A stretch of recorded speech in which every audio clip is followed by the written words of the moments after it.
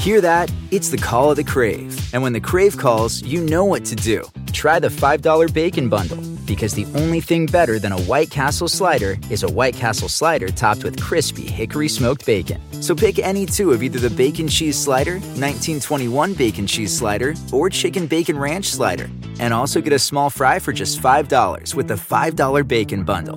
White Castle. Follow your crave. Want to connect with a family member who doesn't speak your language? Then check out the language learning program Rosetta Stone on desktop or as an app. Rosetta Stone is designed to immerse you in the language you're learning through an intuitive process. Plus, the True Accent feature even gives you feedback on your pronunciation. And with a lifetime membership, you have access to all 25 offered languages. Get started today. Visit rosettastone.com/pod50 to get 50% off your lifetime membership now. That's rosettastone.com/pod50 for 50% off. Hi, I'm actor and comedian Griffin Newman. And I'm film critic David Sims. Together, we host Blank Check, a movie podcast where week by week we overanalyze directors' complete filmographies.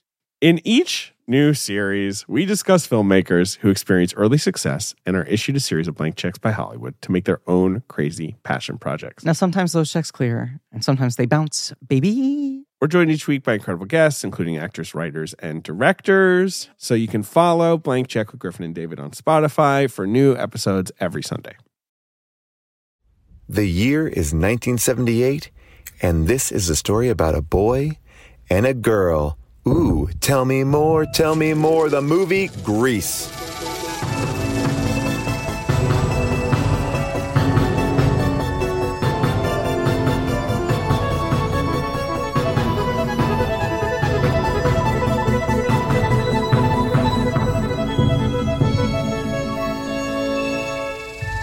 Hello, everyone, and welcome to Unspooled. I'm Amy Nicholson. And I'm Paul Scheer, and I'm just now realizing that musical introduction that we do, that beautiful singing, a cappella singing that we do to intro every show is such a great entry point for our musical series, which we are now in the middle of, because we are trying to find the 100 best movies of all time. And when we do, we're going to send them into space. But right now, we're trying to find one of the best musicals. We started off really easy with A Nightmare Before Christmas, a beloved film, and I really loved seeing the reaction to that. And now we're going into another film that has a gigantic fan base, a gigantic following, and huge staying power, which of course is Grease, the original Grease. I'm so excited to talk about this movie today. Yeah, I cannot believe that you have never seen this film. You've only seen scenes out of context. So this is exciting, Paul. I know. This is a whole new world. I think there is a song about this. Yeah. No, I think it's in Lion King, right? So here's the deal, people. We want to keep on hearing from you about what you want us to talk about on this show in regards to movie musicals. So head on over to the Discord at discord.gg/Paul Scheer. In the Unspooled section, you can tell us what you want us to do. And we can also find out some of those suggestions on the Facebook page as well.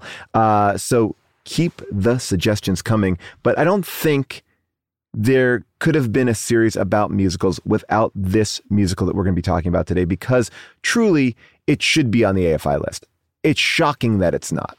It is one of the ones that when you expect to scan down the original AFI 100, you're just looking for Grease. Surely Grease is here. Wouldn't Grease be here? And perhaps you're thinking that because you absolutely love Grease, but perhaps you're also thinking that because Grease is such a major touchstone.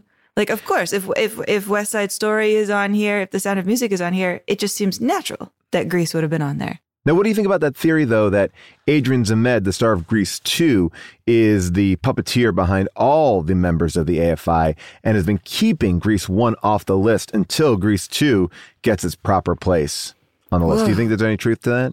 Are you saying that there's Grease truthers out there? I'm saying that I'm a Zmed head, and I know. I have to say, I've been shocked at the amount of love that Grease 2 gets. Like, Grease 2 is, to a certain section of people, more beloved than Grease 1. You know, that's what I love about people, man. They like to find their underdogs and celebrate them. Yeah, I mean, I have seen all of Grease 2. We did an episode of it for How Did This Get Made? And my wife is a Grease 2 over Grease 1 person. I didn't know where you fell on the Grease 1, Grease 2 debate. Oh, well, at the risk of throwing a Molotov cocktail into this conversation, I'm a Hairspray person above both of them. Interesting. And okay. So I actually was really glad that we are going back and doing Grease, because the last time I watched Grease had a stressful connotation in that back when I was doing the canon, my boyfriend, who is a passionate Grease head, the kind of guy who can do like a tight 5 on all of the Greco-Roman allusions that he finds in the movie. You know, like when, say, Kaniki has a coin put over his eye, how it's an allusion to crossing the river Styx and how they're in a river basin, how this is deeply a movie about death and rebirth. Wow. Yeah. He wanted to come on the canon and talk about that. And I was like, yes, but only if I can try to argue that Hairspray is a better film. The original John Waters Hairspray, not the remake. Yes. And we both came into it with so much heat that it was actually one of our first big fights as a couple. And so I've pretended to be mad at Grease ever since. And it was nice to rewatch this movie with my boyfriend as he was pointing out all of his Greco-Roman allusions, and put my weapon down, even though I do still think Hairspray is my personal favorite. Well, I'm very excited now to hear your thoughts on Grease, because I'm coming in with a lot of allusions, pages and pages of references and things, hidden meanings. We're definitely going to talk about the end. Are they dead? I want to hear your thoughts. But hey, without any further ado, let's unspool it. First of all, Amy, let me apologize for that terrible accent I was trying to do when I said, let's unspool it. But whoa, you just did it again, but it sounded more Russian. I know. It's not really working. Accents aren't working for me. Anyway. Let's unspool it, said Nosferatu. Let's unspool it, my wife. The year is 1978, the year of 3 popes. After the death of Pope Paul VI, his predecessor, John Paul I, lasts only 33 days in the position before dying and giving up the role to Pope John Paul II. In the UK, the first human to successfully be conceived through IVF is born, and over 900 members of the People's Church at Jonestown in Guyana perish after being convinced by Jim Jones to drink the Kool-Aid. Sweden is the first nation to ban aerosol sprays due to their destruction of the ozone layer, and in the States, the Son of Sam killer David Berkowitz is sentenced to 25 years to life.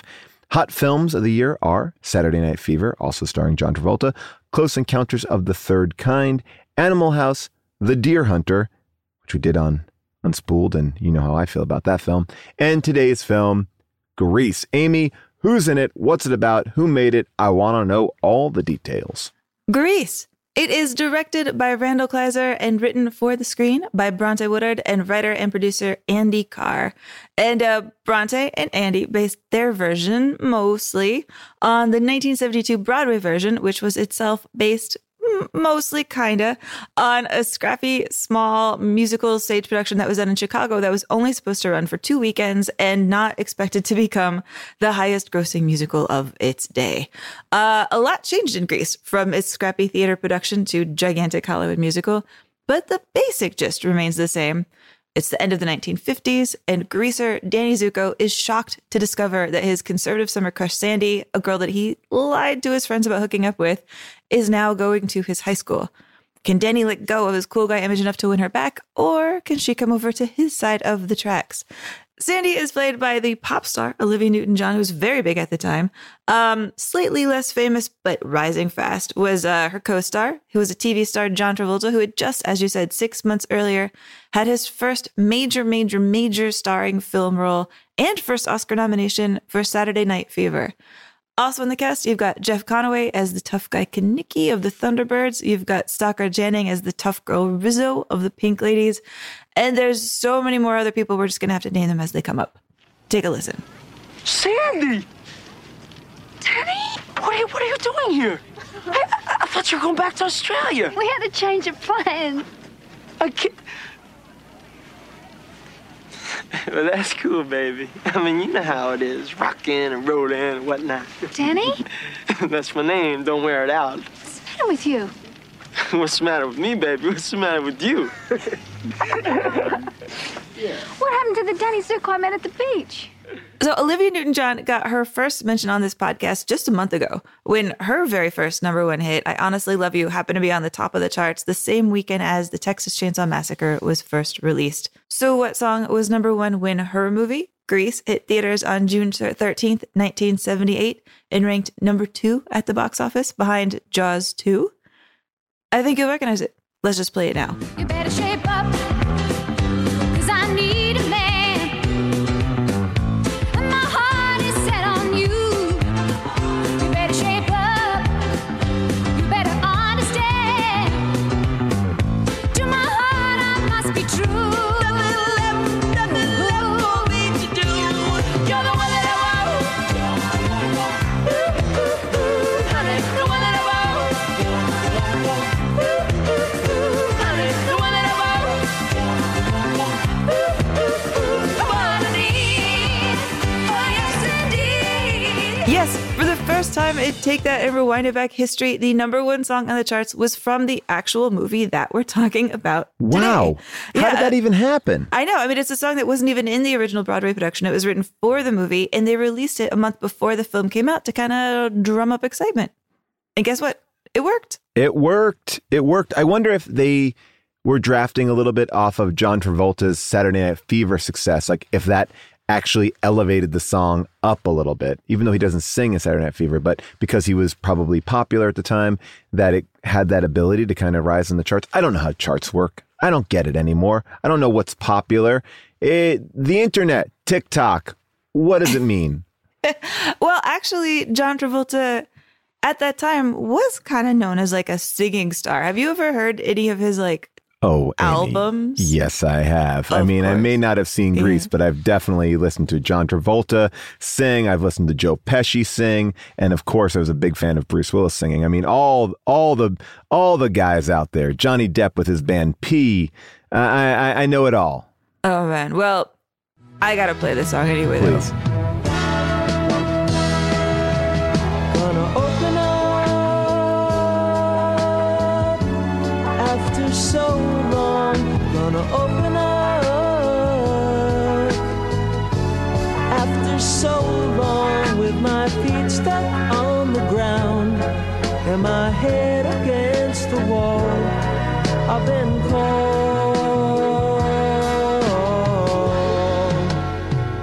By the way, Amy, just so you know, this was not like a flash in the pan. That song that you just played spent 5 months on the U.S. Billboard Hot 100, and it peaked at 10. It didn't go past 10, but 5 months is a long time.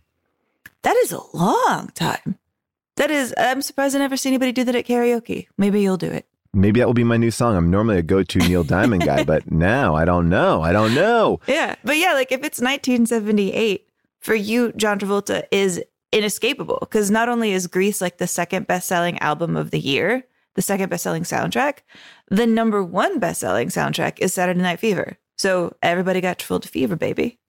So it's Bee Gees on one side and John Travolta on the other. I mean, and very different kind of songs too, because Bee Gees is incredibly disco. I mean, that's so 70s. And this is so light and breezy Broadway musical, 50s. I mean, it feels very traditional. So it's interesting that those two are fighting for the top slots. Well, and also combining. I mean, because the very first song on Grease, the like Grease is the word, is by the Bee Gees. And I think when you like listen to that song, you really hear the disco in it. I should probably say up at the top that Grease is one of those movies that is confusing for me, kind of the way like Happy Days or American Graffiti is, where it's like a 70s movie set in the 50s, and I get very confused about like when it was made. Oh, I fall for that trap all the time. Christmas Story, Happy Days, all these things. I never know. Game of Thrones, is that in the 1970s or is that in the 1990s? I don't know. You never know. But yeah, when you listen to that like opening song, I'm like, oh yeah, this is clearly trying to be a little bit disco-y, grooving on. I mean, one of the producers was actually the manager of the Bee Gees. So he was like, I know a guy who knows the Bee Gees. That guy is me. Bee Gees, I want you to do a song. And the director's like, I don't want a Bee Gees song. And he was like, don't care. Bee Gees are doing the opening song, which that song is catchy as hell. But there's one little moment in it that I find hilarious every time we listen to it.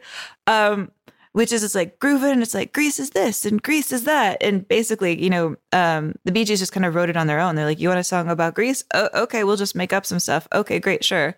It's not part of like a cohesive plan about what this movie is about.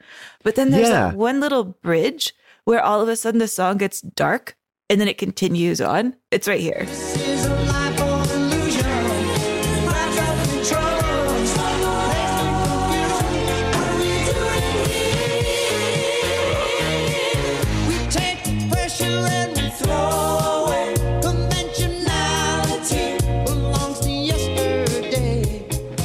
This is the life of illusion, wrapped up in trouble, laced with confusion. What are we doing here? It gets so existential. I love that. Yeah, that opening I never saw before. Like I said, I've never seen Grease from tip to tail, from T to B, from top to bottom. And I never saw this opening animated sequence, which is so cool. Ralph Bashke, who did Fritz the Cat, did the opening here. He was actually going to make an animated version of Grease, but then that fell through and he made The Lord of the Rings, the animated version of that. But that open is really interesting and I think speaks to why I knew I was going to like this movie. How could you not like Grease? I mean, the songs are fantastic. The performances are great. It's just, I would be a heartless son of a bitch if I didn't like this movie. It's kind of perfect, but I think what it does really interestingly is exactly what you're talking about. It's mixing the Bee Gees with a traditional kind of Broadway show musical, and everything in this movie kind of pushes boundaries in a very interesting way. Like the dance sequences and the musical numbers are really exciting and they don't feel flat. They feel, this is a terrible word to use, but like trippy, right? They're like, you really go into these sequences and there's something very meta about this musical that is so mainstream. Like the immediate thought that I had was, this is a comment on Rebel Without a Cause. This is a comment on all these movies that, we talked about. And I think it's a different version of what American Graffiti tried to do. Like American Graffiti, I think, took the grittiness of what was going on and really adapted that, but it was fun and gritty. And this, I think, does a more successful version of what American Graffiti was trying to do. And I know people love American Graffiti, but this is funny. It also has some dark moments in it. And I think it's telling the story of the 50s from the kids who lived in the 50s, not adults in the 50s trying to understand what kids were going through, if that makes sense. It does make sense. Yeah, because, American Graffiti is by, a guy trying to recapture what it felt like to be young, to tell his story about what it was like. But the people who made Grease, they were a little bit too young. They weren't actually conscious and cool in the 50s. Yeah. So this isn't their story. This is them thinking about what their older brothers were up to, or the generation ahead of them that they were watching, but they couldn't participate in. And so they come at it from a different angle. They're not being sentimental so much about it. But I'd also say that I feel like it has the perspective of a spectator who saw it and knew, oh, they're just pretending to be cool. Yes, they're smoking. Yes, they're doing that. It shows a grittier side by showing the reality of it, but not making it Leave It to Beaver. It's not, I'm trying to figure out how to say it. I'm wrong. I hear what you're saying. And now I'm kind of thinking about all of those movies where we have our main character and our main character has a younger brother who makes fun of them the whole time. Right. You know that kind of trope that you have in movies, you're going out with him tonight, he's a loser, that character. Yeah. I can't think of any examples of them off the top of my head, but I know I've seen 90 movies with that snotty little brother kid or snotty little sister. And I feel like Grease is the movie made by that snotty little sister about what their main protagonist brother was doing. Yeah, I think it's the younger brother or sister who actually knew what their older sibling was actually up to and not how they wanted to be perceived. Or at least there's an energy to it that I feel like is undercutting a lot of stuff, but also telling it as it is. And that's a crazy idea for a movie like Grease that's so kind of bombastic and bold. And and heightened, but I do feel like this poser mentality is throughout. These mistakes are being seen. Like there are some really interesting things in this movie. I don't know, that really kind of surprised me. It's not as sugar-coated fantasy as I thought it was going to be. It's a lot more pointed. I think it is kind of upending a conception of the 50s by actually showing you maybe a more realistic point of view. Yeah, I mean, it is saying, in essence, the people of the 50s, they were really into fucking and smoking. And, or at least talking about it and pretending that they were. And they're doing it kind of first. I mean, like, technically, in the 70s, we have all those, like, throwback things. You know, Last Picture Show, like we were saying, and American Graffiti and Happy Days. Grease, the musical, predates those. Like, it comes out in 1971, the same year as The Last Picture Show.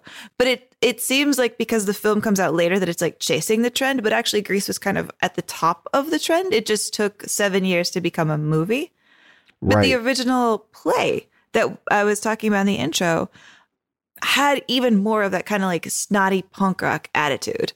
Like, it was a super Chicago production, kind of set in a specific part of Chicago, set with specific type of Chicago people. Like, it was more of a movie about like working class Polish people. It's so funny you say this, and I want to hear more about it. But the movie I couldn't get out of my mind when watching it was Cooley High. It felt very similar to Cooley High to me, like in the way that it was showing this very unique, truthful way that these people were living their lives. Yeah, it had very much like a type of Cooley High energy. In a way where it was trying to kind of poke fun at, but also respect, like, it's part of Chicago. I mean, Sandy's original name in the very first production of the play was not Olsen, it was Dombrowski. She was supposed to be like Polish, you know, not vaguely Swedish, Scandinavian. They took away kind of the ethnicity of Sandy and made her, well, Australian Swedish. Man, Sandy Dombrowski is really right up there with Dom Cobb. I think that this whole movie would change if they kept it to Dombrowski. Well, yeah. I mean, that's exactly what I'm getting at. Like, the Sandy in this movie has to be, you know, a Sandy kind of whitewashed. But the Sandy that the production actually was a Dombrowski. Like, it was written to be a kind of Dombrowski, kind of snotty attitude about the 50s. It was written to kind of lovingly make fun of Sandy Moore and not hold her up as like an ideal teen dream. Okay, so she's a part of the crew in the original musical. Like, she's a little bit more like, so she's not like there's an element to Sandy in this movie where she is like, it feels like a foreign exchange student. She's, you know, from a different place. She has different morals. She's not a part of this group. So was the idea that she was a rich kid in the original musical, or that she was just another one of the kids? Yep. She was just another Polish kid who was really good. The emphasis was more on like her goodness than like her foreignness. Got it.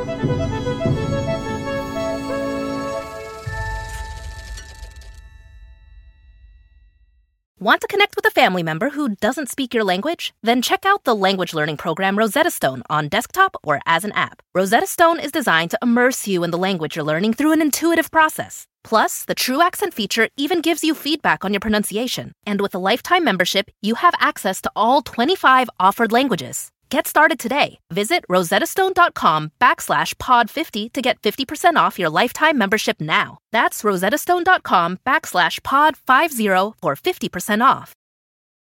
Hey, everybody. It's Rob Lowe here. If you haven't heard, I have a podcast that's called Literally with Rob Lowe.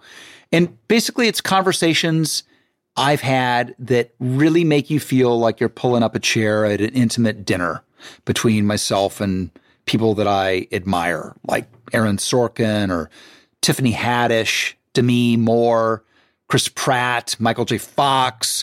There are new episodes out every Thursday. So subscribe, please, and listen wherever you get your podcasts.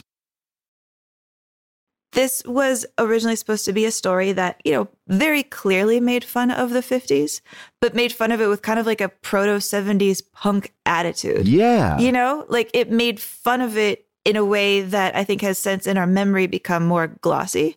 and whitewashed. But the original Grease was trying to say, like, back then, everybody told us that we had to be like preppy. We all pretended that we had to be conservative, but we were really like into sex and cars.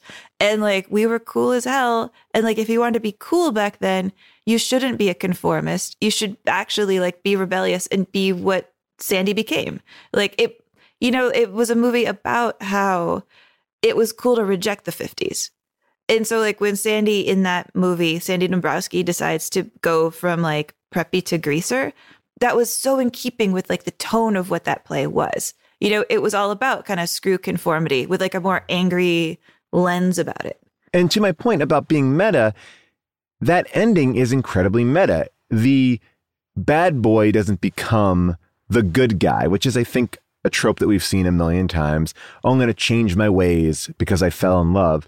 She becomes bad, or, you know, quote unquote bad, for him. I love that. I love that switch. And it's not even really fully explained. I mean, I will say, if I was to have any note on Grease, it is plot wise, there's not much going on. I mean, we really are making some jumps from scene to scene. It's kind of like these little vignettes more than a story with an arc. It's just set pieces strung together, and you kind of have to draw your own conclusion on certain things. Exactly. And I mean, I have to say, and I'm sure we're going to get into this longer later, I've always had an issue with that ending that I'm trying to struggle with and reconcile with. And I think part of helping me understand the Sandy switch at the end is understanding that it was meant to be more kind of like punk rock. Yeah, fuck you, which gets lost to me when the movie gets a little bit glossier. But I found a clip of something that helped me like actually really understand kind of the tone of original Grease, because there is no like original Grease. We don't have any recordings of it. And because the movie Grease got so popular, it's sort of like erased and written over like subsequent productions of Grease. And they've like added movie stuff to the stage production and blah, blah, blah, blah, blah. But I found a clip that helped me understand it. And it's from 2 years before the musical Grease came out in 1971. And it's Sha Na Na, who did all those like 1950s covers, who actually plays the band in here. Sha Na Na playing at Woodstock. And Sha Na Na playing at Woodstock is like so surreal. And I highly recommend people go watch clips of it, because it's this band coming to this like hippie, grotty crowd playing this like vintage music, which is throwing everybody in the audience, and they're very confused that this is happening, but playing it with like this kind of proto-punk rock attitude that is winning the audience over, but they're not quite sure what to make of it. Like you realize that Sha Na Na is more of like a conceptual art piece when you see Sha Na Na perform at Woodstock, not just like simple nostalgia, but like actively screwing with people, wearing crazy outfits and just being wild. And you can hear a little bit of that in this clip.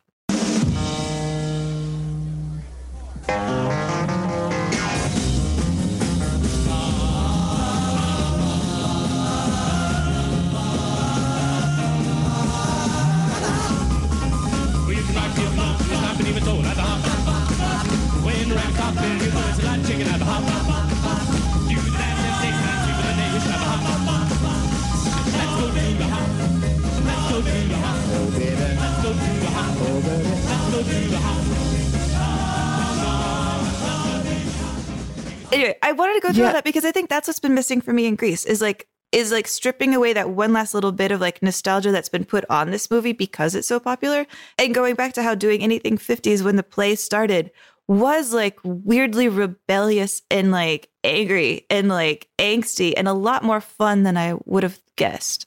I totally agree with what you're saying. Like there is a punk rock attitude in this movie. And if you look at it on the surface, and I think this has always been my thought about the film, is it's like, oh, it's 50s, it's Happy Days. It's not Happy Days. And Sha Na Na, I could talk about Sha Na Na for a while. I mean, you know, the lead singer of Sha Na Na used to wear like a chain around his neck, which was not even a real, I mean, it was like, it's almost comical, like what he was wearing around his neck. To your point, what I think is really interesting about this movie, and something I don't really like in a lot of other movies, is these are clearly not high school kids. And they're all in high school. Like Michael Tucci, who is like one of the T-Birds, like he does not look anywhere near high school. And neither does John Travolta. Like everyone looks older. And Stockard Channing is like 33. Yes. And there's something about this where it feels like we're putting on costumes, we're doing this thing, we're chewing our gum, we're doing these large characters. I mean, they're caricatures. And I feel like everyone's in on the joke of what they're trying to do. And then what I think makes this movie have like a long lasting, like a staying power is there are these like really beautiful, nice moments between Olivia Newton-John, who is incredibly grounded, even though she's also, this, a stereotype of like a perfect girl or whatever, between Danny and Sandy that I think keep the whole thing moving forward. Like the scene at the diner where he goes on a date and he's embarrassed or doesn't want to be seen there by his friends because he's still got to keep up all these illusions about who he is.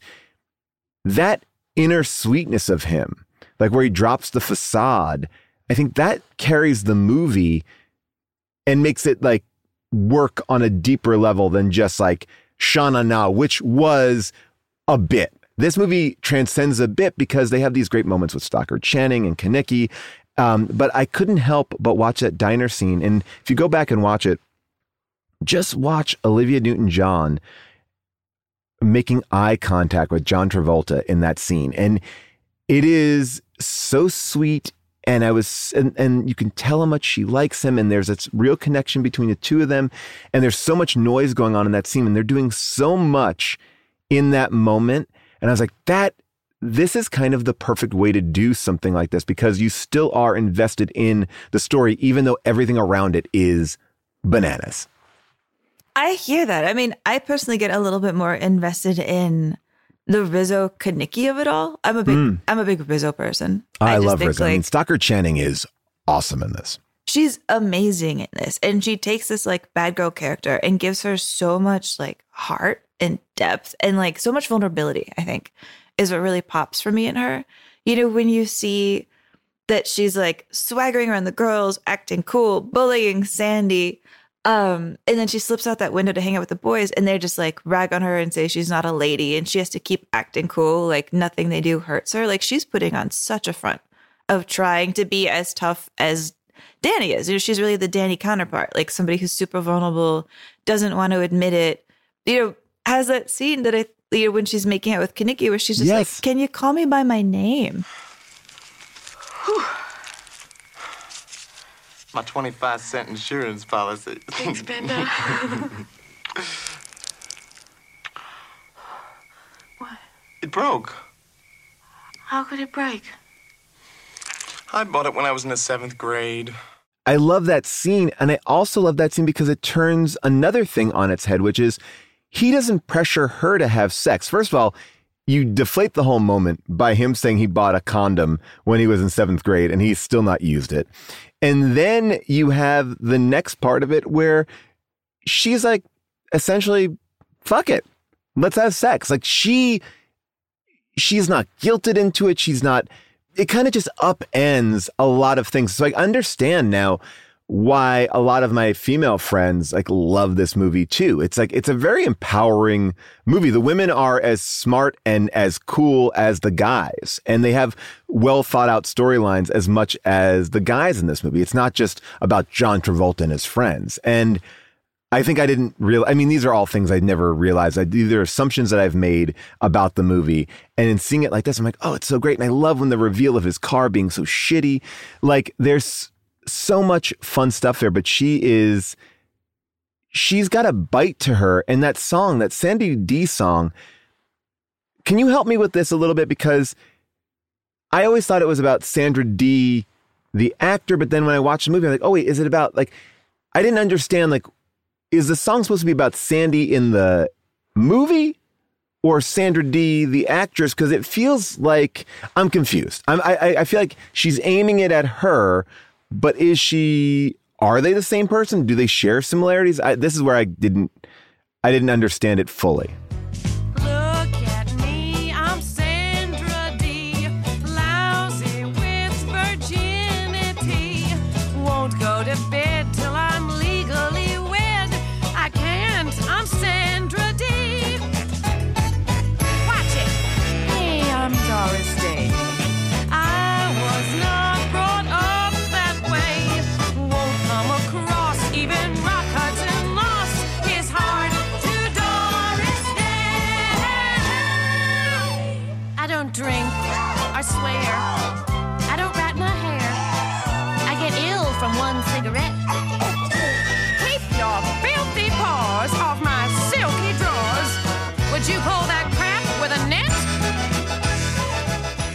Okay, this to me is a major question. I'm so glad that you brought it up because I think I have tended to see that scene as them just making fun of Sandy. Right. But this time I really tried to pay attention to what they're really making fun of. And it's not Sandy. You know, like, yes, they have the blonde wig on, and yes, Sandy kind of takes it personally. Well, because she says at the end, like, well, you made fun of me. Or, you know, like you see her get hurt by it. Yeah, she does. And I think that that's sort of the placement and staging of the song, too. Like, it wasn't like that in the original musical, that it wasn't like a bedroom scene, you know, with like the wigs on and everything. That's all kind of added to make it more visual. What it is I think it's Rizzo making fun of the movie stars who were supposed to represent ideal womanhood. You know, she's making fun of Sandra Dee, Doris Day, and Annette Funicello. And she's basically saying, you know, these are the girls that Hollywood is feeding us, you know, saying that this is what we're supposed to be like. We're supposed to be these like innocent virgins who are just really cute and passive and don't have a lot of like physical needs for ourselves and don't have much that we really want. Like, those are women on screen that were kind of manufactured by adults to tell teenagers how to behave, right? Because in the 50s, you're having this like upswing of teenager culture, and Hollywood in the 50s is like, how can we get in on this and how can we teach kids to behave? And so they have these like manufactured kind of teenager girls who are, you know, Sandra Dee, Annette Funicello, Doris Day, sort of, at least she was a little bit older, but they're saying like, be like these girls. This is what teenagehood is like. And they're basically trying to stamp down this teenage movement and make it kind of like commercialized and conformist. You know what I mean? And so like, this is a song that I think is directed more towards that. Directed more towards like a pop culture and a Hollywood that's telling young girls how to behave when it isn't who they really are and it isn't who they really want to be. And it's just really targeted that way, which then is sad because when you like get into the whole history of like Sandra Dee, like she was a girl who had a really hard young life and was kind of forced to play this like squeaky clean girl and while being, you know, really abused by people in her life. And it's also heartbreaking. Even Sandra Dee didn't get to be Sandra Dee. Right. And I think that that's, again, another reason why this movie is more pointed than you would think, because it's commenting on the sexism or the stereotypes that we are being forced to live under in that time of what is perfect. And that, to me, is an idea that seems more complex than what you would put in a normal musical, right? It's because these characters don't want to be that way. They want to, like you said, they want to go out and they want to party. They want, and they don't want to just like have fun. They want to like you said, like they want to fuck and smoke, and they it's not safe partying, or or it's not like benign partying, I guess I should say.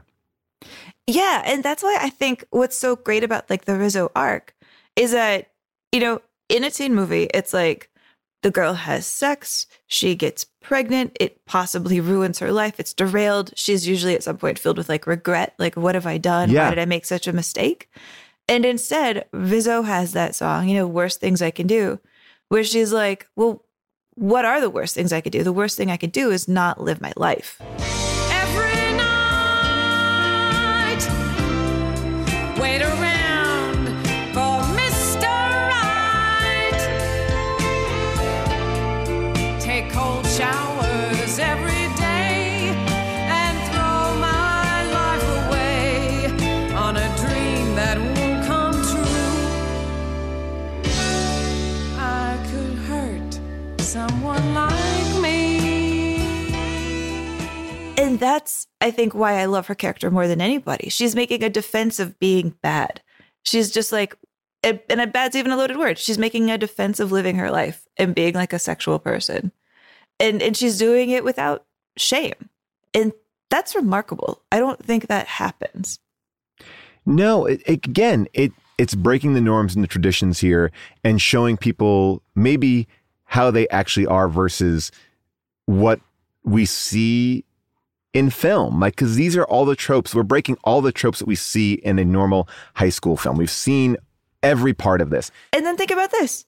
She's just not pregnant. That's all. It's not even like she I love that. Get an abortion. She's just not pregnant. Oh, it was an accident that I thought I was pregnant. No biggie. Like, so she has sex and then everything's fine. That's crazy. No, as we talk about this movie, I kind of just love it more and more. And I would be remiss if we didn't talk about Randall Kleiser, who is the director of this movie, because I really think a lot of these choices are coming from him and the way that he directs this. And I think what he does here is he breaks the mold of what we've been used to seeing in traditional musicals brought to screen. And we could go back to West Side Story. It's a very flatly shot film. It's beautiful and it's great, but it feels like a stage play. Right here, the locations are real. You don't feel like you're on sets.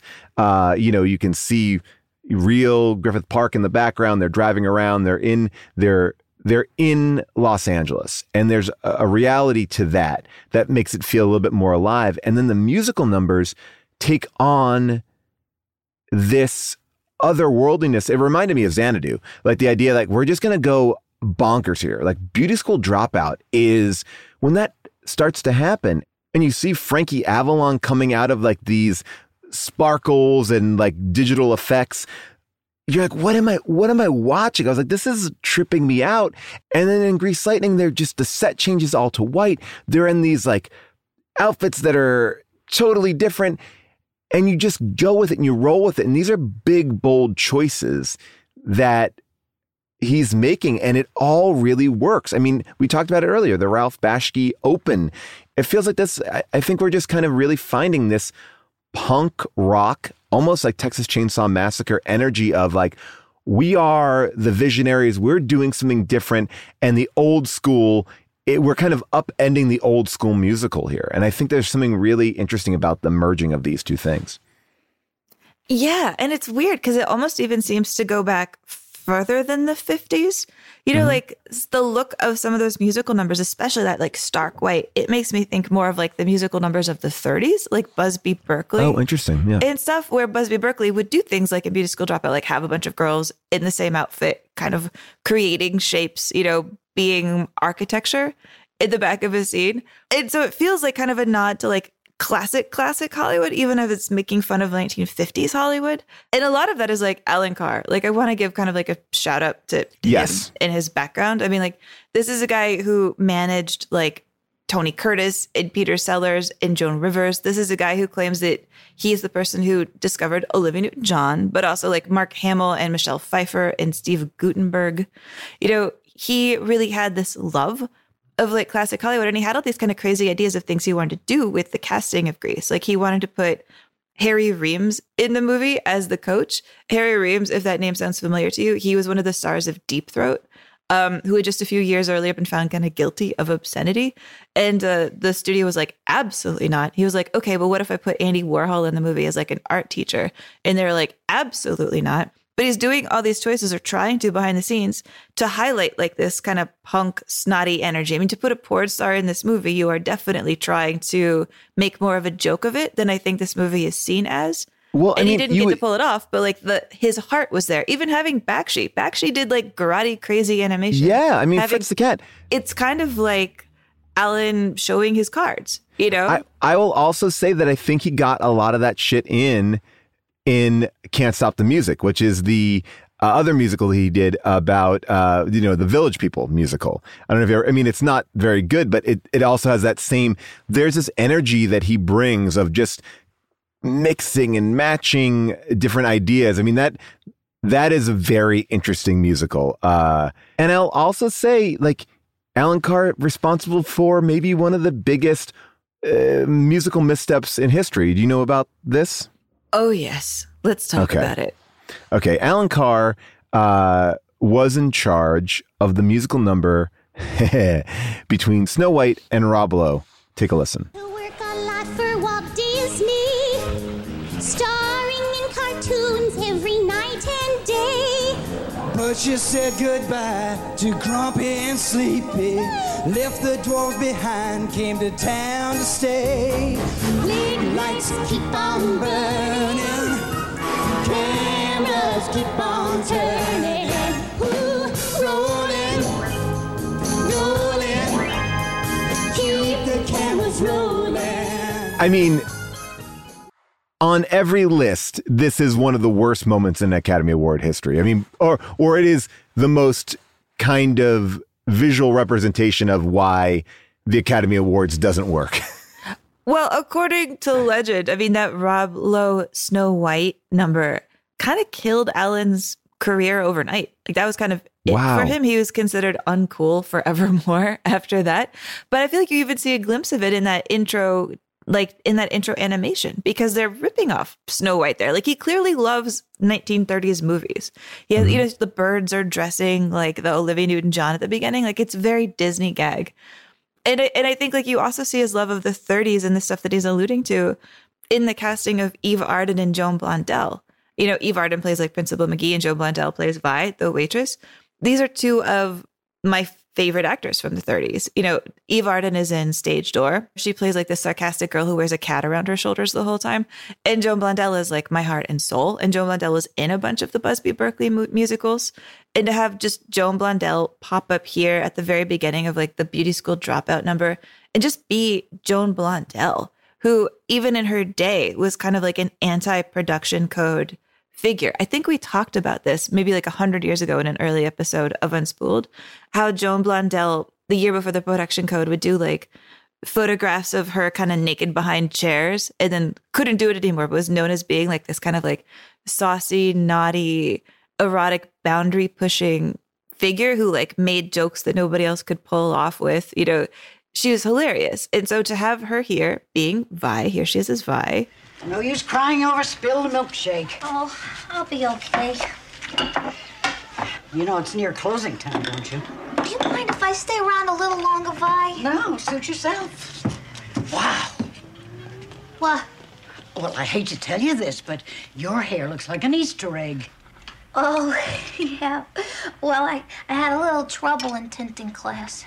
I can't help but think that Alan Carr is like commenting on the 1930s or folding them in at least into the style of the movie. Well, I mean, yeah, you could also see that moment when you're talking about in Beauty School Dropout, the angels coming into frame at the end, you know, they're clumsily coming into frame. It's like commenting on like it looks like roughly put together. It's not as smooth, and it's not because the movie couldn't make it smooth. It's a choice to be commenting on that kind of an ending.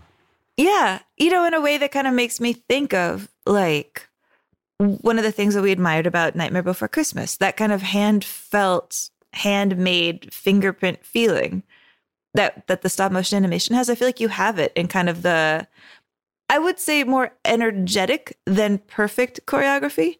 You know, lots of like hand waving, lots of like high kicking, lots of dancing, but it doesn't feel like glossy. It feels kind of like goofy and a little disheveled. I mean, there's parts where I think John Travolta looks like one of those, what are those like balloon men who wave their hands in front of car dealerships? Oh yeah, like one of those, just, I mean, that's what it is, a balloon man. Yeah. I think he dances like a balloon man a lot of the time. And I mean that in the absolute best possible way, waving his hands around. And then for some reason, even though this is supposed to be the 50s, ending like half of his numbers with like the point from Saturday Night Fever just because. Yeah. I mean, it's such a meld. And I think they're all being directed to be big, right? There is an energy here. Even when you see the host of American Bandstand in another film, you would see that person being personified as like, oh, we have to go meet this person. We have to go see this. And you see him as a vain, shallow, like you see all the stuff that movies don't show you. Like it's a real disillusioned look at like American Bandstand. Like, all right, guys, where were you guys? Oh, we're late. Okay, we'll be on air. Like there's nothing great about it. I even was laughing because they go, the gym never looked this good. And they pull out wide and the gym looks shitty. Like, it's like they didn't even Hollywood up the gym that much. I would think like the Enchantment Under the Sea dance and Back to the Future. And by the way, Back to the Future, I think plays with some of these ideas of like the 50s stereotype versus what it was versus what it is portrayed as. Oh, very much. I mean, it even has the same ending. Couple gets in car, flies away. Different couple. I wanted to have this conversation so bad because like, wait, wow, this is actually really subversive. And I don't think that was the idea that I was thinking at all. And I don't even know how many people get that, or do you take it at face value? I mean, what do you think the staying power of this movie, or why this movie works, is? Because it borders on almost being too clever. I could see this being a total and complete failure. And I think the reason why Grease 2 was a failure is because it's the more earnest version of this, and it doesn't really have all the commentary that this one does.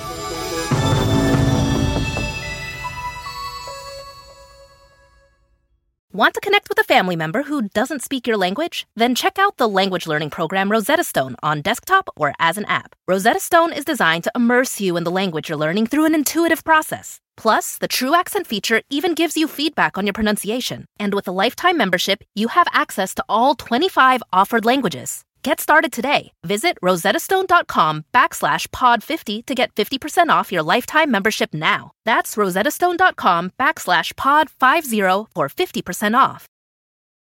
Hey, everybody. It's Rob Lowe here. If you haven't heard, I have a podcast that's called Literally with Rob Lowe. And basically, it's conversations I've had that really make you feel like you're pulling up a chair at an intimate dinner between myself and people that I admire, like Aaron Sorkin or Tiffany Haddish, Demi Moore, Chris Pratt, Michael J. Fox. There are new episodes out every Thursday. So subscribe, please, and listen wherever you get your podcasts. I mean, one of the facts that I'm really stuck on about this movie is that Elvis dies while they're making it. You know? Oh, really? Like Elvis, like the biggest rock star who had ever lived up until that point. Elvis Presley dies as they're making it. I mean, there was some talk that they wanted Elvis to do a cameo. I don't know how serious they were about that. Well, I know they changed the reference to Sal Mineo in the Look at Me, I'm Sandra Dee song because he was murdered. And they put in Elvis Presley, but he died the same day the scene was filmed. So that was a real tricky lyric there. Yeah. So think about that. I mean, think about being alive in 1978 and your heroes of the 50s are dying. Like, I imagine that then this movie comes out about the 50s and people are primed for that nostalgia. You know, they're like ready to, I think, celebrate and mourn. And then there is something about the audience reaction to this film that I think wipes away all the satire. And right. I'm fascinated by that because it seems like usually, you know, you make a movie and the years kind of make a joke of it. They're like, oh, right. Wasn't that corny when they did this? Oh, how ridiculous. But somehow Grease has become more sanctified and revered than I think it meant to be. And that's bizarre in its own way. But I also think we just experienced this with A Nightmare Before Christmas, which is here's something that is not the traditional Disney film that now Disney embraces in such a way that there are nights dedicated to it. There are rides that are reskinned about it. There's merch made about it to this day. These characters are part of the park's lifeblood and the company's lifeblood. But yet their original intention was to be almost a fuck you to everything that they're doing. Like, not that Tim Burton was like, let me make something that Disney would never make, but he clearly didn't want to make it there. They forced him to make it there. Here, but it gets eaten up because it's good and people respond to it. And this goes back to the conversation we keep on having on this show about what people really want versus what sometimes people are given. And it's almost like, oh, they'll never eat it. This is the craziest food. It's fish eggs. They'll never eat it. And then you eat it and you're like, wow, that was really good. I really like, and because you've never been exposed to so many other foods that you get this is a really terrible analogy, but I think like because it's so rare to get something different that when you do get something different, you embrace it and you almost then lift it up to a higher sphere. Like if there are 10 versions of Grease or if there are 10 versions of Nightmare Before Christmas, you know, it may not be that way, but these are these like outliers that kind of sneak in and then are kind of fully embraced. Yeah. And it's strange because I think there's a way of reading Grease to make it even more cynical than what we're even doing, which is when you think about, you know, in a movie that, yes, is mildly plotless. It's mildly plotless in part because everything that seems to take up a lot of space in the movie kind of doesn't matter. You know, there's this dance competition in the middle and you know, who wins? Like, who cares? Yeah.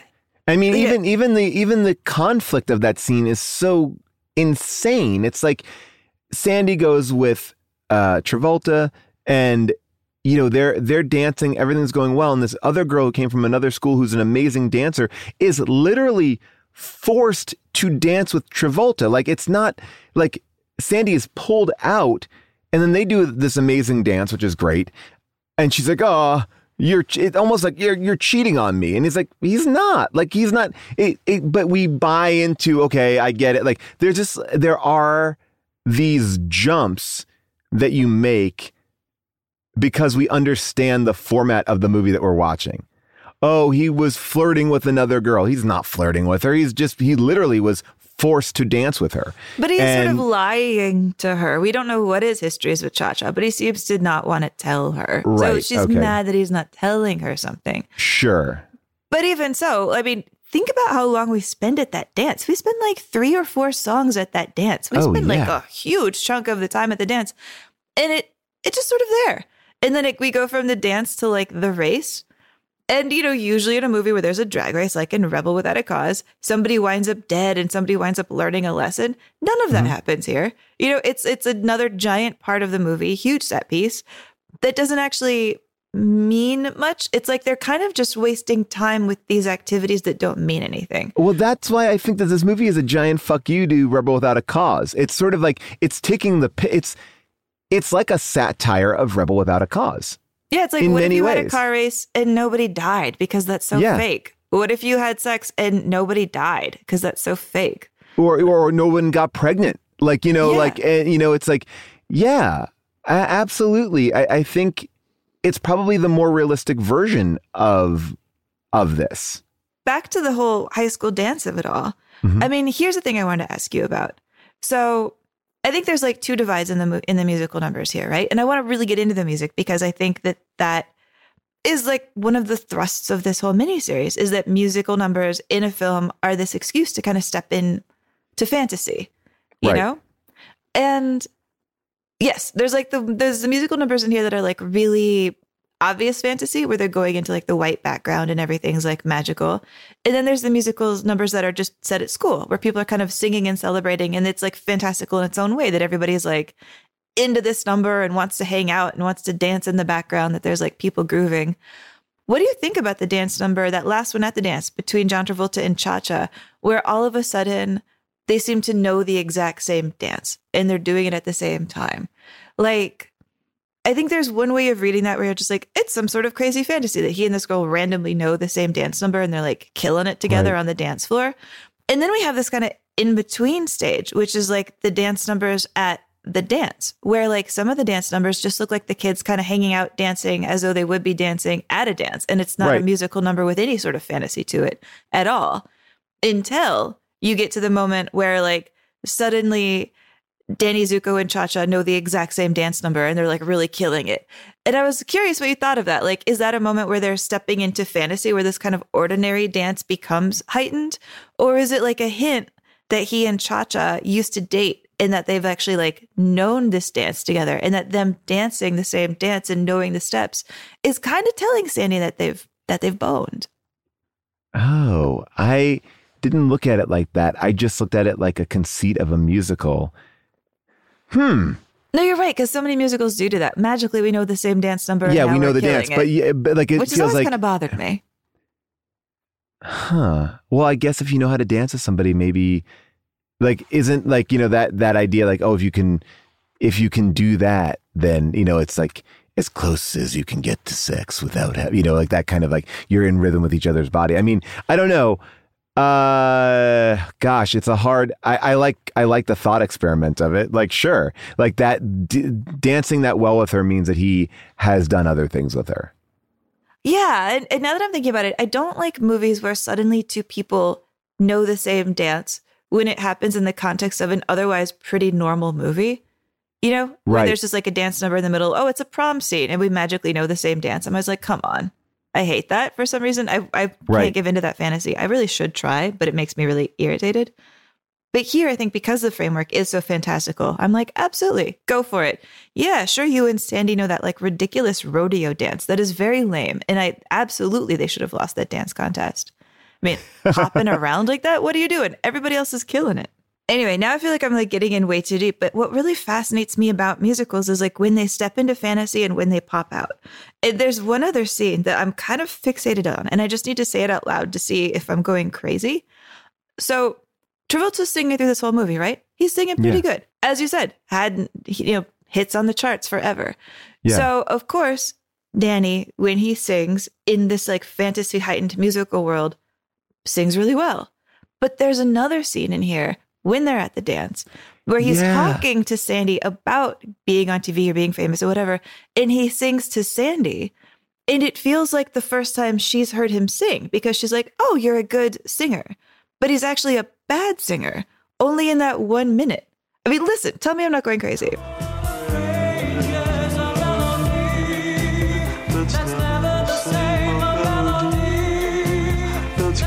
you ever think about taking up singing professionally? Please come back to me, please. Hey, Zuko, I want you to meet Cha-Cha Di Gregorio. Travolta, in that moment where Danny is supposedly singing in reality to his girlfriend, who's actually hearing him in normal world, is a bad singer. So is he trying to say that like Danny Zuko is not a great singer? It's just only in his like head in the musical numbers that he can sing beautifully. Like that there is it a dose of reality in this movie, or is Travolta just fucking around and I'm losing my mind? Yeah, I don't think he's a singer. I think he's a T-bird. He wants to work on his car, but so when we're hearing his real voice, that's his real voice singing. He's not a good singer, but for the musical, he has to be, because I don't believe that everyone in a musical is a great singer. Like, I don't believe that the people in West Side Story are all aspiring singers, or people in Oklahoma are aspiring singers. Like Hedwig, sure, but like, you know what I'm saying? Like, I don't think this is a way that anyone communicates. It's the conceit of the genre. Yeah, and I don't know. I like that idea though. That scene with like Talmudic fascination, because I'm pretty obsessed with it, that moment. Anyway, you've heard me go on and on about like the moment in Tom Cruise, when Tom Cruise sings in Top Gun, and how like that's my entire theory of the movie hinges on that scene too. So these are the scenes that I like love. I do think, to your point, that like this is just really well directed by like Randall Kleiser. I mean, he was John Travolta's pick because John Travolta had enough clout burgeoning that he could tell the producers who he kind of wanted. And like he and Kleiser had done a TV movie together, of course, the infamous, this one. Isolated at birth. Until he develops an immune system of his own, he'll have to remain in his protected environment. Are we talking about days or weeks or months? Years. Trapped for a lifetime. You don't care what happens to you, Tut. Sometimes I think you want to die. We're feeling like a hospital case. Like some weirdo kid who can't even breathe normal air because he might get sick and die. John Travolta is the boy in the plastic bubble. A USA premiere event. Tomorrow at 2, 1 Central. That's also, by the way, where Travolta met one of the first major loves of his life. The actress who played his mother in that film, her name was Donna Hyland. She was, I think, maybe 18 years older than him. They fell like rapidly in love, really sincere, super passionate. And then she dies of breast cancer just a year later into their relationship. And so he's like still in the mourning process as he's making Saturday Night Fever and making Grease. And like Grease is like a huge distraction for him. I mean, she actually like even died in his arms. This was like a huge moment for Travolta. And, of course, it was a big story, like on, the covers of magazines and everything, that like, this guy who's on Welcome Back, Kotter, who gets like 10,000 fan letters a week, was dating this older woman. And then she died on him. Like, it was this huge, huge story for a guy who was just becoming a star to even attempt to navigate. And I think he did it really well. Like, he's always like honored her memory and spoken really honestly about how much he loved her. Even to be like a 23-year-old rising star and to be dating a woman who's like a 41-year-old mother. Yeah. That kind of shows you that Travolta is a guy who has his passions. I think that maybe that's part of why I think his Danny Zuko is really believably obsessed and in love with Olivia Newton-John. Like, he just plays love so well. That last number. I mean, didn't John Travolta do a love story with Lily Tomlin at this time too? He did it right after. It was like the third one in his contract that he had Okay. with the producer of this, of Robert Stigwood, who like signed him to a 3-picture deal.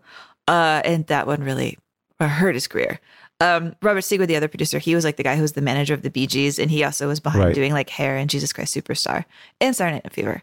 But yeah, like, I don't know. For some reason, when I was prepping for this episode, I wound up watching You're the One That I Want, that number, like 4 times in a row, more than I've ever seen it, just to watch Travolta, because you're seeing a guy who, like, on a scale of 1 to 10, as like, here's the creation of a movie star, he's on a 15. Like, he is crazy in this movie. Like, his performance is beyond physically expressive. And in that number, like, he looks like Tom in the Tom and Jerry cartoons, basically. Like, he's chasing after her. His tongue is out. He's falling to his knees. He's doing stuff that's kind of embarrassing, even for like the Danny Zuko to have done at the beginning of the film. And he's like super cool guy. But I don't know if anybody has ever stared at a woman on screen the way that he stares at Olivia Newton-John in that movie. Like, he can't even take his eyes off of her in half of the choreography. And I think that is where so much of the love of this movie comes from. You're watching a guy just adore a woman, adore her, always like spinning back to her. She's like the sun in that movie. He's just chasing her and mimicking her movements and following her around and doing it with such like expression.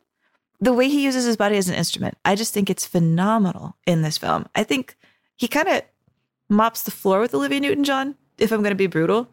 I think he mops the floor with everybody in this film. And that's not to say that the cast is not good. I think the performances are really great, but he seemingly has all the pieces. The comedy chops, the dancing chops, the singing chops. He can The over-the-shoulder zoom into his blue eyes chops. Jesus Christ. Yeah, I mean, he is electric. He's vulnerable, but he can also buy in being tough. Like, he can make fun of himself in all those jock scenes, the way he's like walking. And that was a whole sequence I never saw before. And I thought that was so interesting and so bizarre. It's in the middle, and it's not even really a musical set piece. It's just a physical, funny set piece. And yeah, I don't know. You're right. Like, you watch this movie and you go, of course. But I think you felt that way in Saturday Night Fever too. You know, like this, he has this assuredness, and they're very different roles. You know, that one is a grittier role. That one is the Last Picture Show level drama. Like, I think he's able to really pull off a lot of different things. It's the reason why Look Who's Talking is a giant hit, right? Because he can oddly like connect you in this family movie. Like, he's got something even to this day that is charming and not scary. You know, that kind of just brings you in, but he's got it all. The young Travolta's got it all. And I still think he's got that energy when you see him, you know, him and Kirstie Alley talking about like a Look Who's Talking reunion. Like, and he seems straight up crazy sometimes, but I'm just sort of like, yeah, there's an energy here like that you don't often find with male leading men. I don't know. Yeah, exactly. Like he does, I guess, what Danny Zuko does. He gives himself over to looking ridiculous in service of having everybody fall in love with him. Yeah.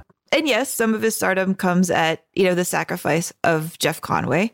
Like, Jeff Conway had played Danny on the Broadway version. He was... Oh, I didn't know that. Yeah. Oh, wow. Yeah. Barry Bostwick was like the first Danny Barry Bostwick of Rocky Horror Picture Show, a movie that I've really attempted to do in the series.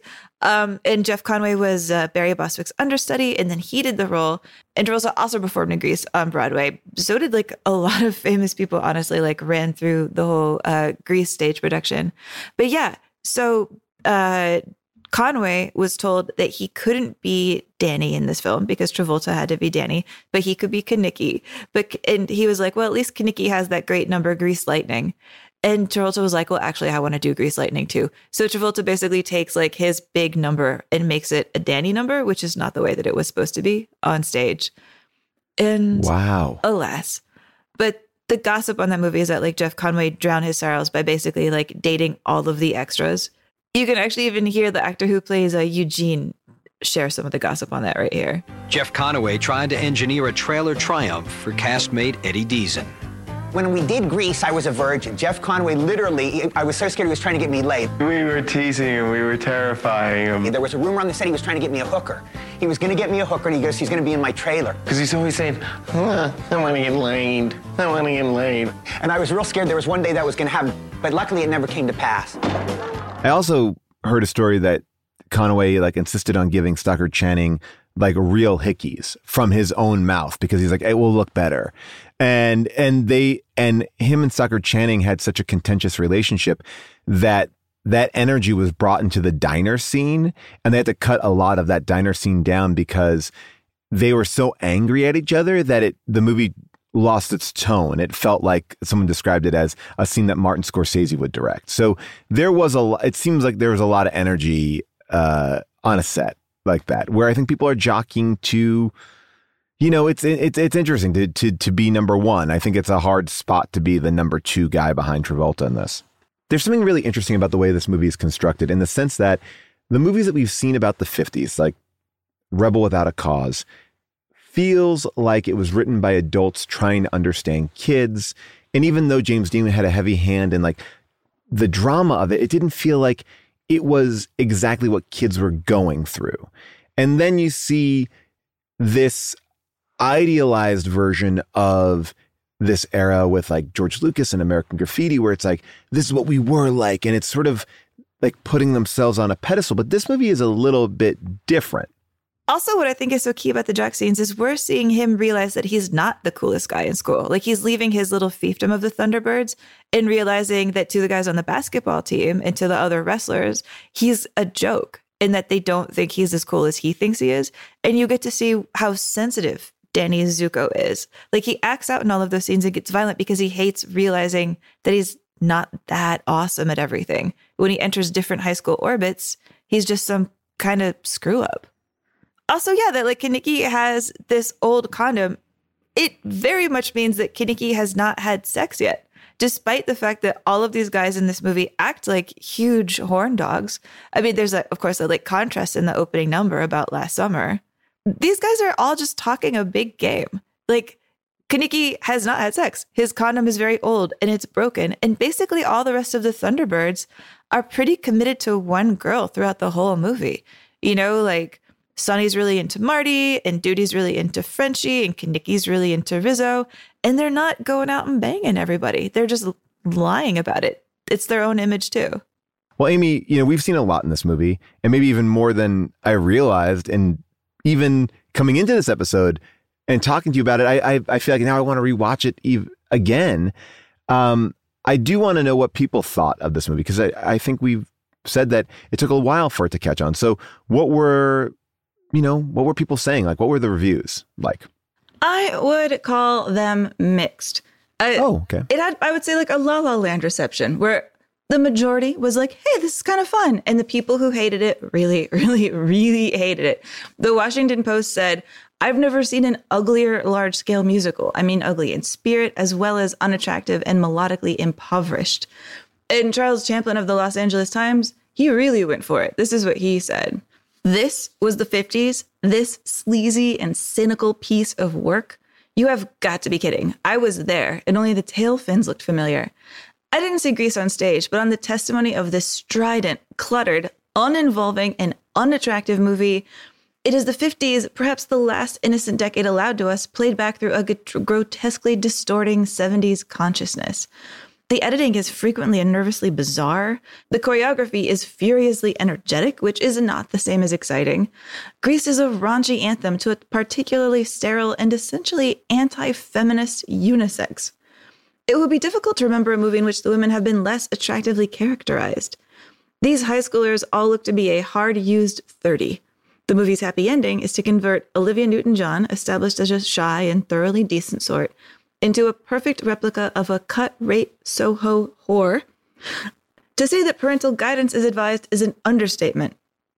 Grease may have a 1950s sound in a high school setting, but it is a profoundly jaded film. Compared to Grease, Saturday Night Fever's was Cries and Whispers and Singing in the Rain rolled into one. That's so interesting, because in many respects, it addresses what we talked about in the beginning of the podcast, that this is a person who lived that time going, I want to see more of that. I want to see more of my American graffiti. I don't recognize myself here. And he's really rebelling against what it is, or what we have at least decided it is, which is like this kind of more of a punk rock anthem of the now. Yeah, I mean, I think he believes in the sound of the 50s as he remembers it. As adults maybe remembered it a bit, which we get a taste of right at the beginning in that beach scene where they're making out, and you hear that kind of mainstream love song that sounds, it's very like From Here to Eternity.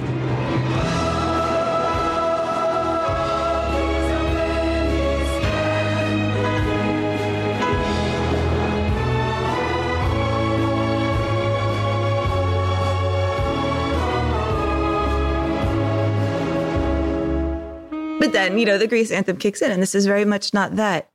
As for the Soho horror of it all, I mean, let me ask you this, because, honestly, really closely watching this dance last night, the closing dance, he walks up, he's in a Letterman jacket. She walks up, she's in a black leather jacket.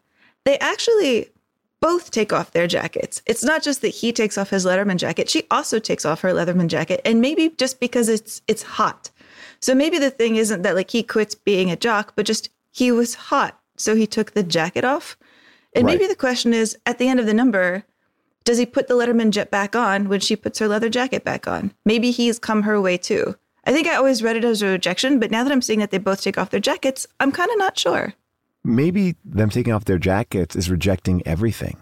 Saying, forget it all. We don't need the jackets to define us. We are our own person. We are the black shirt people. And then that brings in the emo scene, and all of a sudden Fall Out Boy is happening.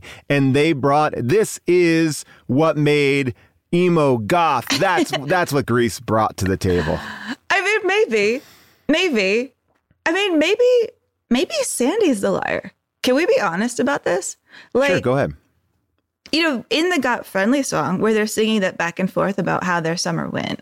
He got friendly, holding my hand. Well, she got friendly down in the sand.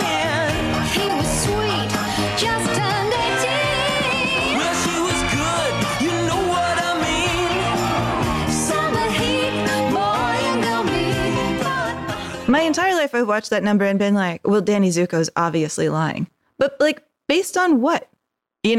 What if she's lying? What if she's really bought into the whole 1950s good girl thing, doesn't want to admit what she might have done because she's worried her new friends will think she's like a Soho whore, as Charles Champlin would say. And so she's putting on the sound of sounding like a good, proper girl. Maybe this is more complicated. you are pretzeling this lot. I mean, I'm down to chase anything, but that just seems antithetical. I mean, I do think, and I'm down for the thought experiments of it all, because I'm going to position one to you in a second. But I do think what is really interesting is, and what is subversive about this is, it's a good girl gone bad, and that is the move of the hero in the movie. In many respects, you could say it is Sandy's movie, because she is the one who truly makes the change. Right? She goes from this sweet, innocent girl to now this pink lady. Or I would almost say she's a T-Bird. She has more of a T-Bird energy than a pink lady energy. But so I think there's something really interesting about that. It subverts the trope that we're used to. And it also makes you realize, maybe this movie is about Sandy and it's not about Danny. Although we do spend more time with Danny attempting to change. But you know what we don't spend time with at all? And I think this is actually a good choice on the movie, is we don't ever go home with Sandy and see anything about the life that she comes from. Perhaps that she has a father who's be a good girl, Sandy, or they're peer pressuring her. I mean, that was such a big part. The parents are pretty non-existent in this movie. They are. But think about Rebel Without a Cause. The idea that Natalie Wood was rebelling against her dad was such a signature point of that movie. If her dad wasn't like this, maybe she wouldn't be like this. But we don't have that here. We don't have any sense of what Sandy's family is. I mean, we can guess that her dad is old school, repressive, wants his daughter to be good, get married at 18, blah, blah, blah.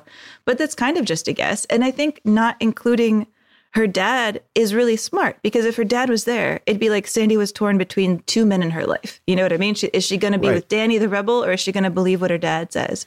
Or maybe her dad is the rebel and that's why she falls in love with Danny. Maybe. But getting rid of the dad, what really hit me on this rewatch is that Sandy decides to change herself at the moment when she's the most alone. You know, she's sitting alone in that shot on the riverbank as everybody's drag racing below.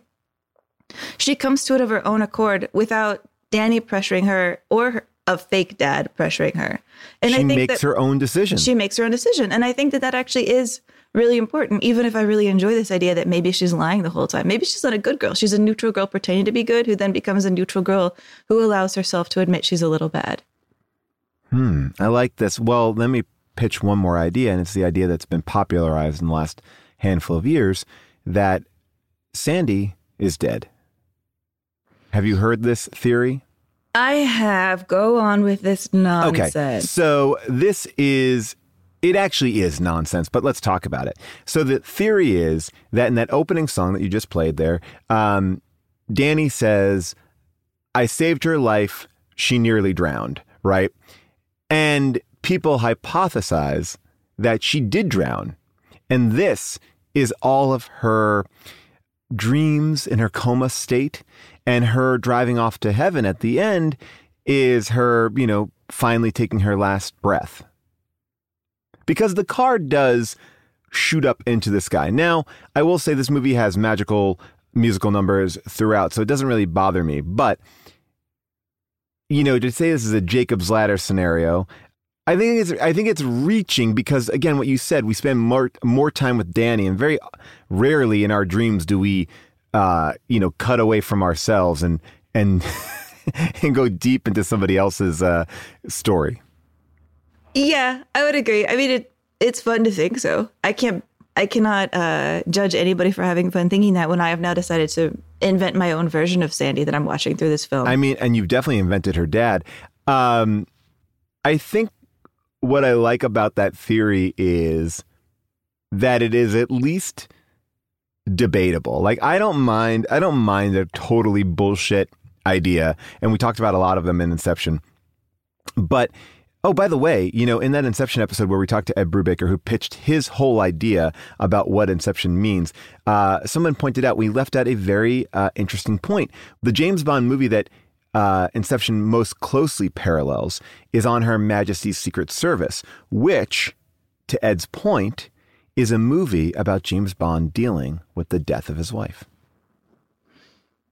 Well, technically she dies at the end, but let's just say that it is all fair. By the way, Amy, I want to do a special episode with you where we talk about the run of Daniel Craig. I know we don't have room for it right now in our musicals, but I feel like we should definitely do a Casino Royale, No Time to Die, because No Time to Die just came out on VOD, and I feel like now people can see it if they have not gone to the theater and see it, but that might be an interesting thing to do. I know this is a very a large detour here, but all this to say is that I think that this movie has some lasting effects that people are still arguing about this to this day. Even in Demi's latest September video, it opens with them debating whether or not Danny and Sandy are dead. So I feel like it does come through. John Travolta has been asked about it. He's like, I can go down that path. I like that path, but I know the writers too well. I can't really embrace it.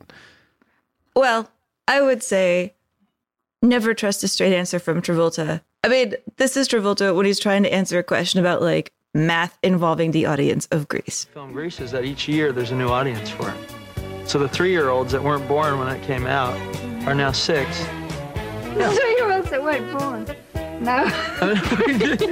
Scratch that. Like that. The dumbest actor to ever hit. The kids that weren't born when it came out are now 5. Are now 5. And the kids that are 3 are 6. No. He's also a mathematician. I'm gonna tell you, Amy, I don't trust Travolta since he did a movie called From Paris with Love, where he was not wearing his toupee. And he was like, yeah, everyone's been asking me to shave my head. Everyone's been saying, shave your head. And they love it, so maybe I'll keep it. He positioned shaving his head as if people were forcing him to do it, and now he might do it. Not like I'm a bald man. I've always been bald, and I decided to stop wearing the toupee. Like, I just own it. We know it. We know it. We know it. As a bald man, I can call out another. No, as a bald man, I can call out another bald man. Just be like, yeah, I'm taking off my toupee. I had a toupee. Like, you just don't go bald. Like, you just, yeah, you had it. It was great. Ted Danson did it. Hey, you could do it. Piven. Can you imagine? Piven, what? You got hair all of a sudden? We know. But you don't have to make a big deal out of it. Over the shoulder zoom into his face at the beginning of the movie. A man like that saying goodbye to hair like that, that's got to be painful, man. It's pretty. I agree with you. I think it's very hard for a leading man to lose hair. That's like being a gymnast who loses a leg when you have hair like that. So rough. Well, Amy, this has been so great to talk about Grease. I'm so happy I saw it, and I'm really surprised at finding like the punk rock meaning of it. I mean, I feel like there's like a little bit of like, rock and roll high school in here, and I didn't even realize it. It is true. But I think for our next film, there's a line in Charles Chaplin's Pan of this movie that really stuck out to me. He said, when he said that the editing is frequently and nervously bizarre and the choreography is fiercely energetic, I thought to myself, really? It feels pretty calm to me. It feels okay. Is that because I'm used to a weirder type of movie or a weirder type of musical? And then I thought, what I would say that about is the musical Chicago, which, came out in 2002. Huge movie. Swept so many Oscars. I think it won like 6 out of 13. And I thought, well, how does that hold up? The Sandman of the Oscars. Yeah, I was like, I thought that was too furiously energetic. Maybe we do that next. No, I don't think it was too furious. I think that if that reviewer saw Chicago, he would think, oh, that's what a musical is. But I'm open to this conversation. I like where you're going because as we've been reaching out to people on the Discord and on our Twitter, Chicago has been one of the most requested ones. I feel like it falls into that camp of being a musical that because it won so many awards, people just assume it's great and you felt like obligated to see it. So I haven't seen it since the theater because I felt, again, obligated to see it. I did see it on Broadway. I wish I saw the Erica Jane version of it, but I did not. But I'm excited. I'll be excited to watch this with you because it's an audience pick, really. So shall we make Chicago our next choice? Shall we dance? Is that what you're asking me? Well, yeah. I mean, is that a song from Chicago? No, but we can make it one. All right. All right. So let's take a listen to the trailer. Winner 6 2002 Academy Awards, including Best Picture.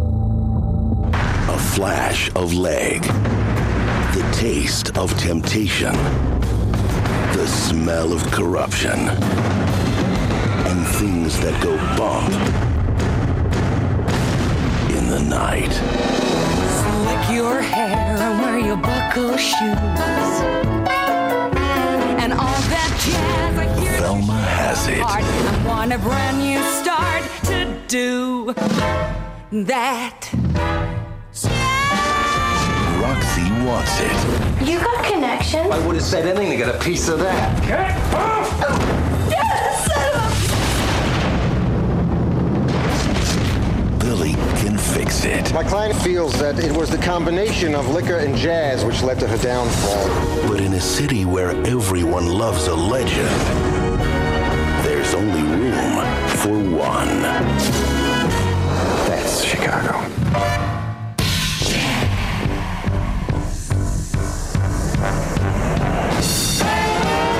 Academy Award winner Catherine Zeta-Jones, Academy Award nominee and Golden Globe winner Renee Zellweger, and Golden Globe winner Richard Gere. Are you guilty or not guilty? Don't you want to take my picture? In the Best Picture of the Year. Good night, folks. That jazz. Chicago. Chicago is streaming wherever you get your movies, but also if you have Stars, it's for free on Stars right now. All right, Amy, we will see you next week for Chicago and all that jazz.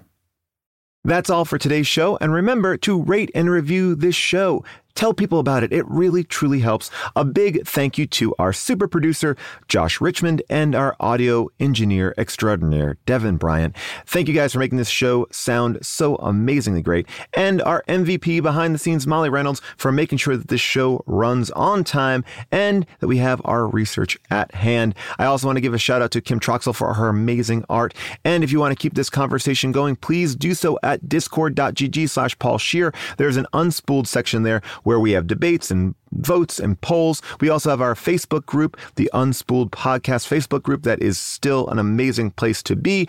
I want to give a huge shout out to everyone in all those forums for keeping these conversations going. And I also want to let you know that you can head on over to tpublic.com to check out our Unspooled merch. That's right. Go to tpublic.com/stores/unspooled to see what we got in the store. And that's all. We'll see you next week on Unspooled.